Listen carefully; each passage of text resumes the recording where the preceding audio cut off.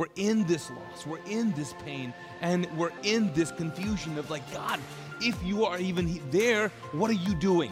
But I am convinced, though, that some of us are carrying a load that was never meant for us to carry. And I think for some of us, you're carrying on to this hope or a dream or something, and it's still a burden, though. You're still supposed to give it over to God, but it's okay because you don't feel the pressure because it's not that bad. It's not making you walk funny at all. This is just tough. You're tough because all of a sudden this grew into this. I know and you know that you don't need to carry this to 2021. Some of you are holding on to things that you think physically you can hold on to, but it's too heavy for your soul.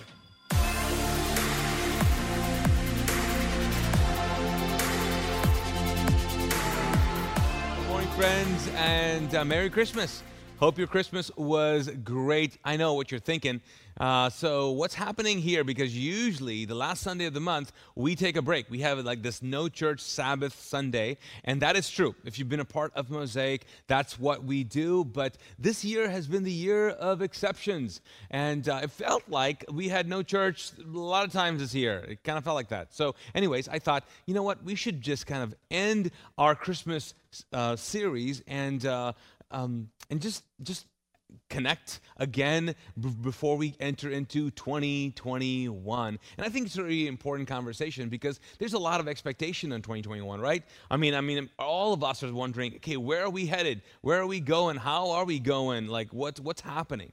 And I feel like this morning's conversation is so important for us because I think God wants to say something to us. See, the series is about the fact that God wants to speak to us, that hope is born. And what that means is that God has entered into human history to relate to us, to talk to us. And so the series is about that. It's been about God wanting to speak to us. And so we've done is that we've taken characters in the Christmas story and kind of talk through about what God could be saying through them. So first week was the Magi, how God wanted us to be people who look for Him in every area of our lives, that we need to be the Magi. We need to be people who are led by possibility and curiosity. And then the next week, the second week, Kristen talked about how that our purpose is bigger than just us. And she talked about Mary. Last week, I talked about Joseph, who doesn't get a lot of airtime, but God used him to kind of probe us and kind of challenge us to surrender to His will. The big idea was that how can God actually change plans about you and I without us changing His opinion about Him? And so I think it's been a great conversation. And so this last conversation, this last piece is the big idea, and there's about how God leads us. And I believe He uses three things to really lead us. And I think He's doing that even now. And He wants to. He wants to. And if we would lean into these three things, which even seem kind of out there, I believe that you will feel and really led by Him. Because, like I said, we need to know where we're going. I would love to know that God is leading me into 2021, and it's going to be a good thing. So I want to talk about that. The character that I'm going to use is a guy that you might have not heard of. He is in the Christmas story. His name is Archelaus. Anybody hear of that name before? Archelaus. Anybody know of him? Archelaus. Archelaus was the son of Herod, and God used him to lead Mary and Joseph, and I believe He wants to use him to even lead us. So let's jump in. It's Matthew chapter 2, verses 13 to 15. Let's jump in. It says, when they had gone, they meaning the Magi, the angel of the Lord appeared to Joseph in a dream. Get up, he said, take the child and his mother and escape to Egypt. Stay there until I tell you. For Herod is going to search for the child to kill him. And so he got up and took the child and his mother during the night and left for Egypt, where they stayed until the death of Herod. And so was fulfilled that the Lord had said through the prophet, out of Egypt I called my son. Now, this is pretty fascinating that Jesus actually lived in Egypt for a while. He was a refugee there. He ran, his family went there to hide from a a king who hated them so much, they wanted him dead. In fact, the story continues where how Herod finds out that he escaped, and then he goes out and starts killing all the male young boys around Jesus' age just to make sure that he killed off Jesus because he was filled with hatred. And so this hatred actually caused them to actually get up, uproot, and leave.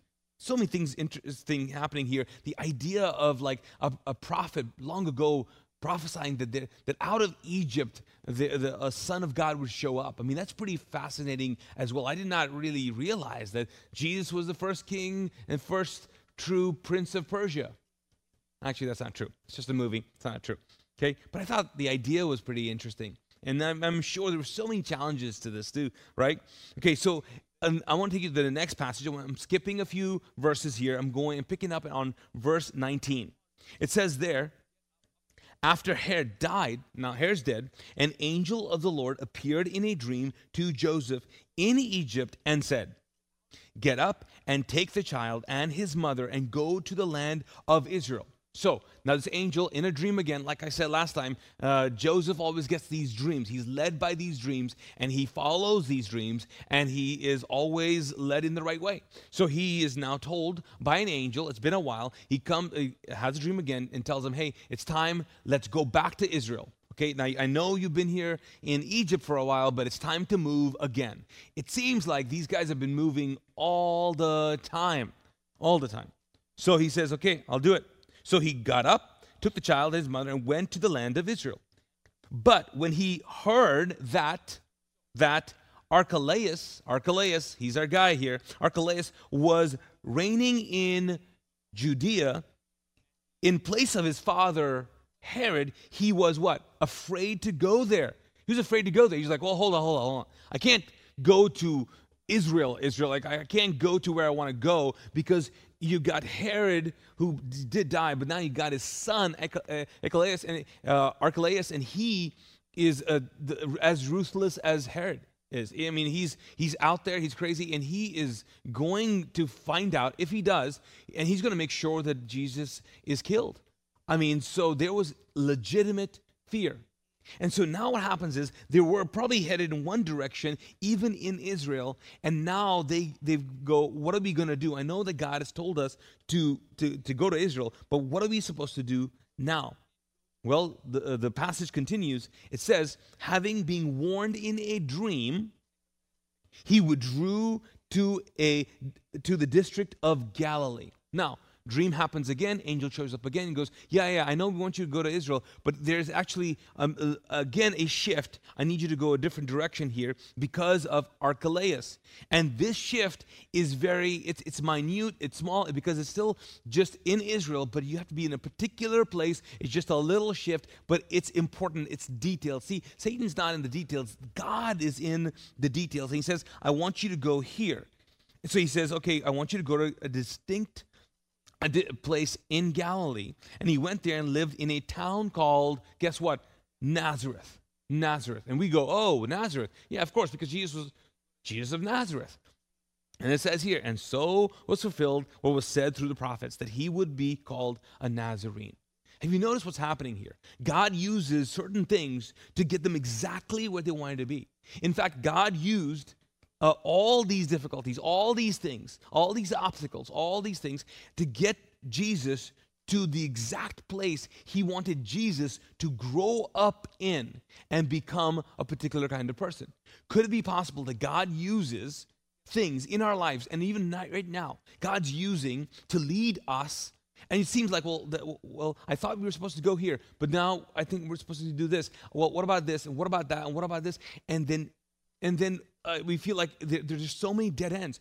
Could it be possible that God is actually using all of these things to actually get us to the exact place that we need to be to grow, to mature, to maybe grow up in? I think God does that, and that's why I call it the Archelaus effect. Archelaus, the name actually means leading the people. Did you know that? How ironic. Archelaus means leading the people. I wonder if God's doing that. I believe he is. So how does he do it? Number one, based on the story, I think God uses other people's hatred of us to lead us. Yes, I said it. God uses other people's hatreds of us to lead us. Several years ago, I was on this kind of like circuit of speaking at colleges. It was particular.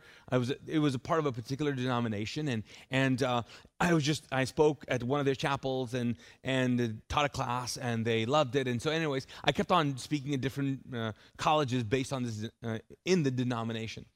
Well, I think I did so many. I kind of enjoyed it a whole lot. I would always go, do the chapel service and then teach a few classes. It was great. It's great.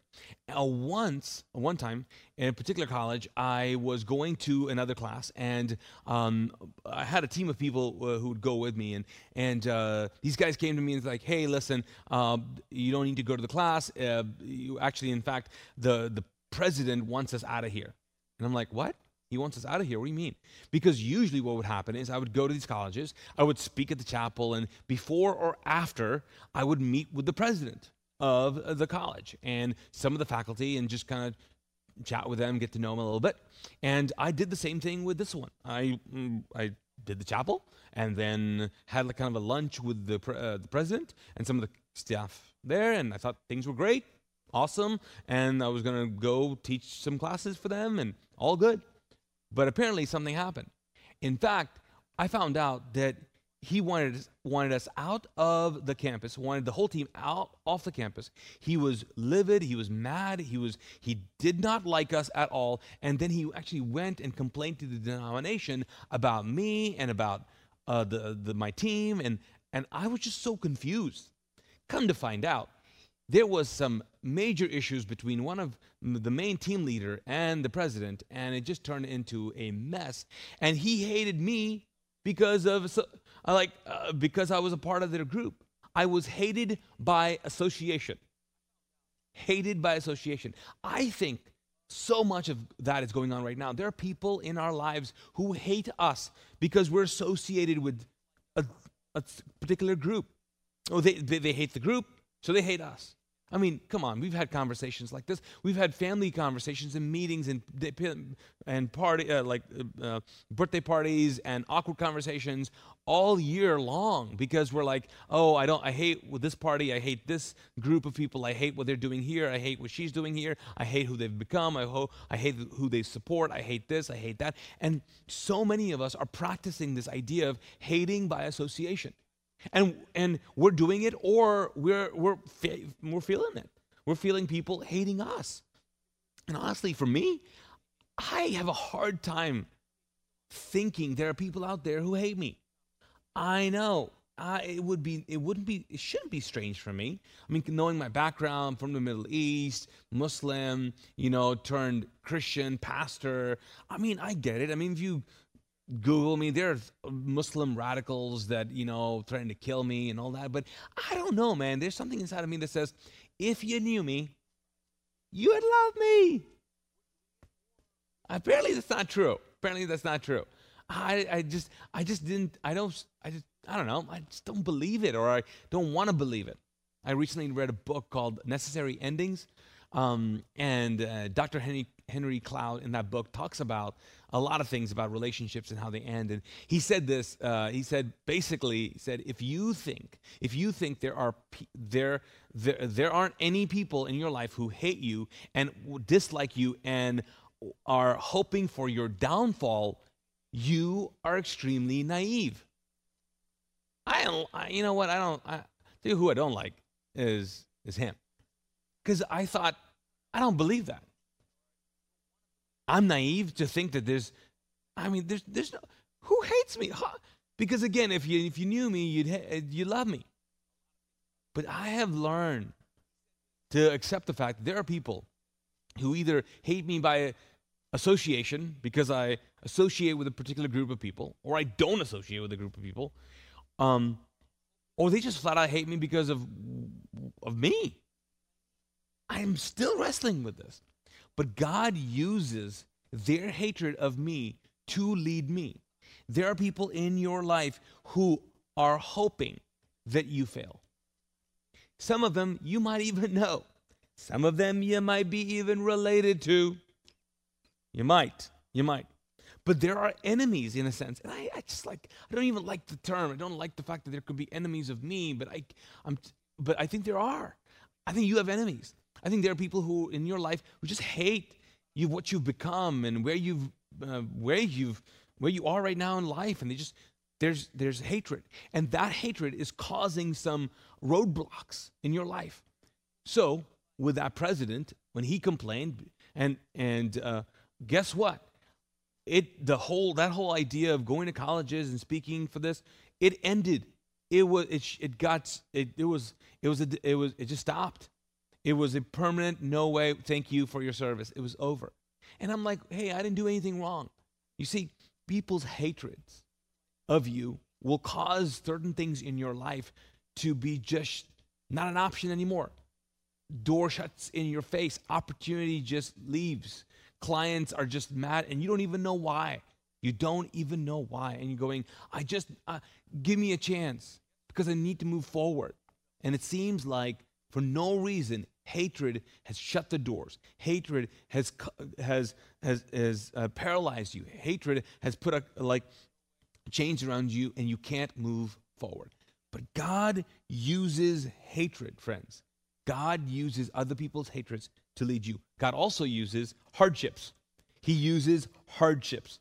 I mean, Joseph and Mary fleeing to Egypt. I mean, come on. Why? Why? It's hard enough. The whole miraculous birth story experience was hard enough. Come on. No room at the end. Hard enough. I mean, come on. Why does it need to get harder? Why do we need to leave our country or leave our place and go to Egypt? I mean, Joseph was a carpenter. That means he had clients. That means he had a small business. I'll tell you what's not really great for small business. You pack up and you leave. That's not good. I mean, we're starting all over again. Man, talk about hardships, right? Have you noticed in this pandemic, things that were hard just got harder?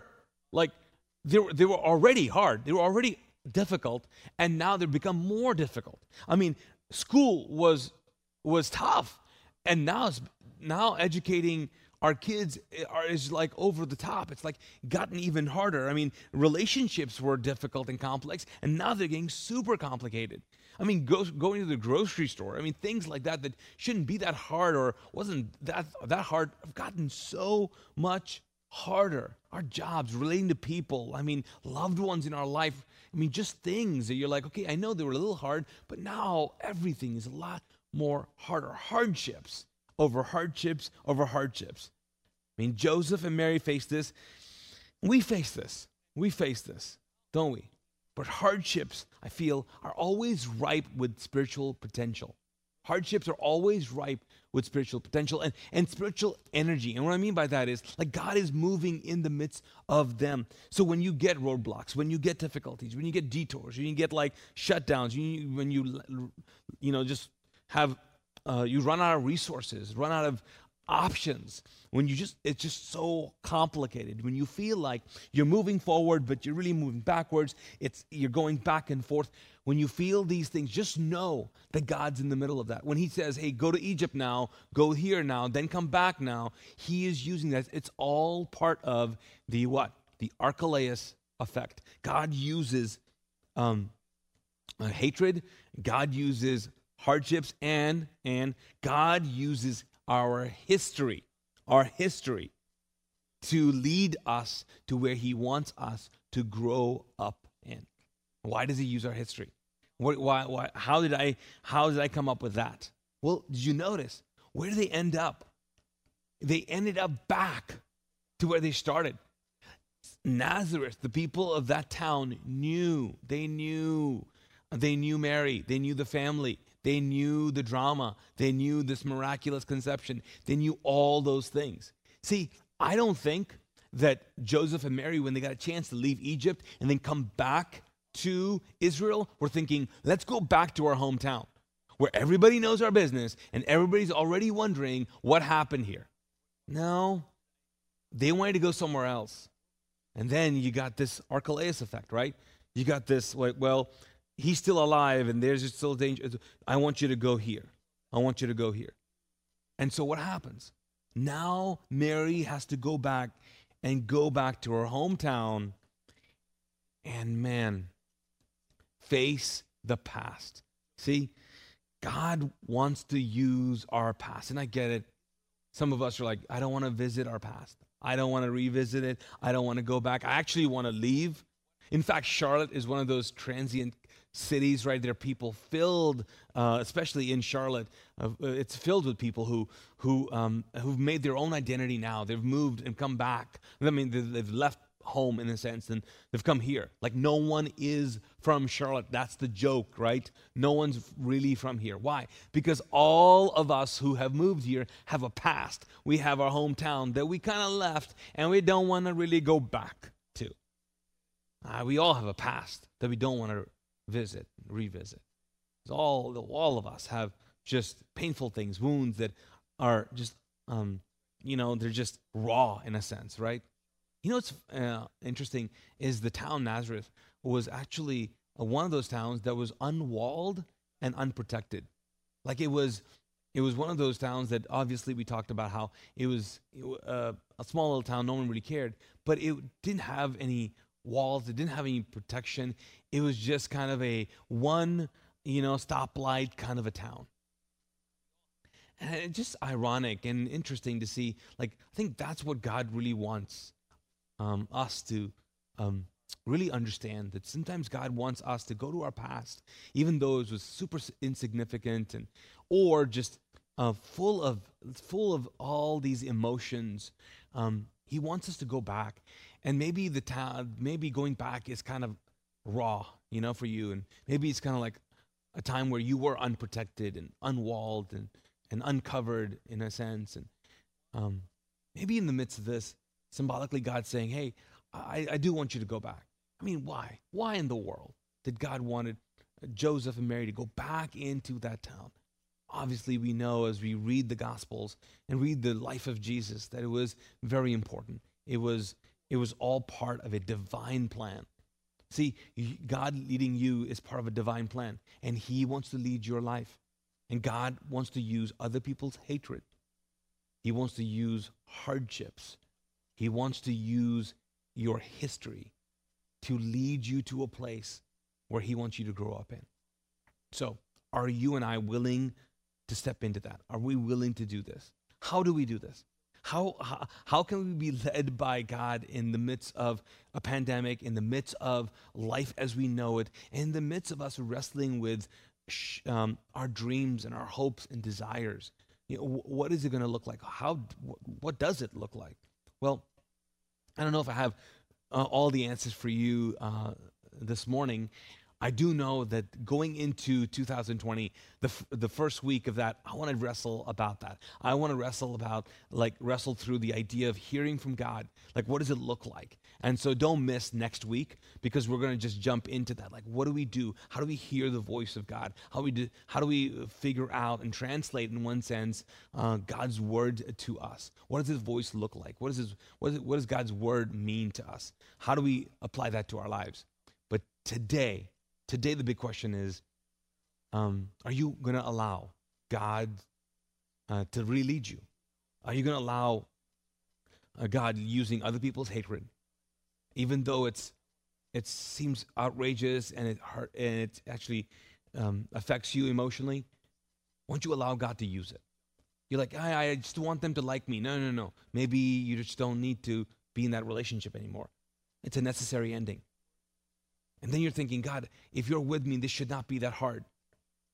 But it's harder. Maybe God wants to use this hardship to lead you. Again, Joseph and Mary, their kid was Emmanuel, God with us. Well, if God is with us, why are things so hard? Well, that's the problem, right? That's the dilemma. In the midst of us being in the center of God's will, having God in us and with us, we're still facing difficulties. We're still facing hardships because God is using it. And then lastly, are we going to allow God to use our history? For some of us, it's the scariest thing to go back home, but we need to go back home. So how do we do it? How did Joseph do it? Joseph and Mary were dream followers. Did you notice that? They were dream followers. Every time they got a dream, they followed the dream. And I think, not to be cheesy, but I think this is pretty interesting thought here. That I think God wants us to be dream followers instead of dream chasers. See, dream chasers are chase a vision. They chase a goal out there. They chase something that they've seen or they've heard, and they're going after it. They're dream chasers. And I get it. You're like that. I'm like that. But if you want to be led by God, you have to be a dream follower. You have to allow God to lead you. And then you have to follow his voice, his word, and his wisdom. So let's be dream followers. When God's saying, I want you to do this. I know it's hard. I want you to do this. I know they hate you. I want you to do this. I know this is part of your history. I think we need to just get up and move forward courageously. So that's my prayer for us, that you would follow God courageously. Lastly, I want to pray something for you, because as we close today, I know that you're going to respond in your own unique way, and I want you to. Maybe your unique way is to actually say, you know what? All right, God, I'm going to allow you to use hatred and hardships and history to lead me. And then that's the best prayer that you can pray. God, lead my life, lead me, I will follow. You lead, I follow. Not I lead, you follow. No, you lead, I follow. I hope that's our prayer. I want to pray that for you. But lastly, though, I do want to pray this kind of blessing over you, because it's the last Sunday of the year. It's Psalms 20. It's the Passion Translation. It says this: may God give you every desire of your heart and carry out every plan as you go to the battle. I love that. When you succeed, we will celebrate and shout for joy. Flags will fly when victory is yours. Yes, God will answer your prayers, and we will praise him.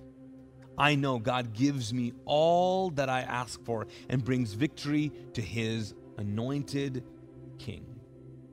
Man, this is a great promise. This is a great blessing. I know that as we lean into him, he will lead us, because he is leading us. But let's allow him to do that. Let me pray for us. Lord God, I thank you so much for this conversation. I thank you, God, that you would inspire us, encourage us. You would show us that in the midst of all the things not going well, in the midst of all these roadblocks, in the midst of all these people misunderstanding us and end up hating us, in the midst of all of this awkward, I don't know if we're moving in the right direction, I'm not quite sure, in the midst of this darkness even we face, God, in our world, and especially in our country, God, we are people who are committed to walking with you, and that means we're committed to be dream followers. God, we want to follow the dream. We're going to allow you to use whatever you need to use to get us to the place to grow. In Jesus' name, amen, amen, amen. Bless you guys.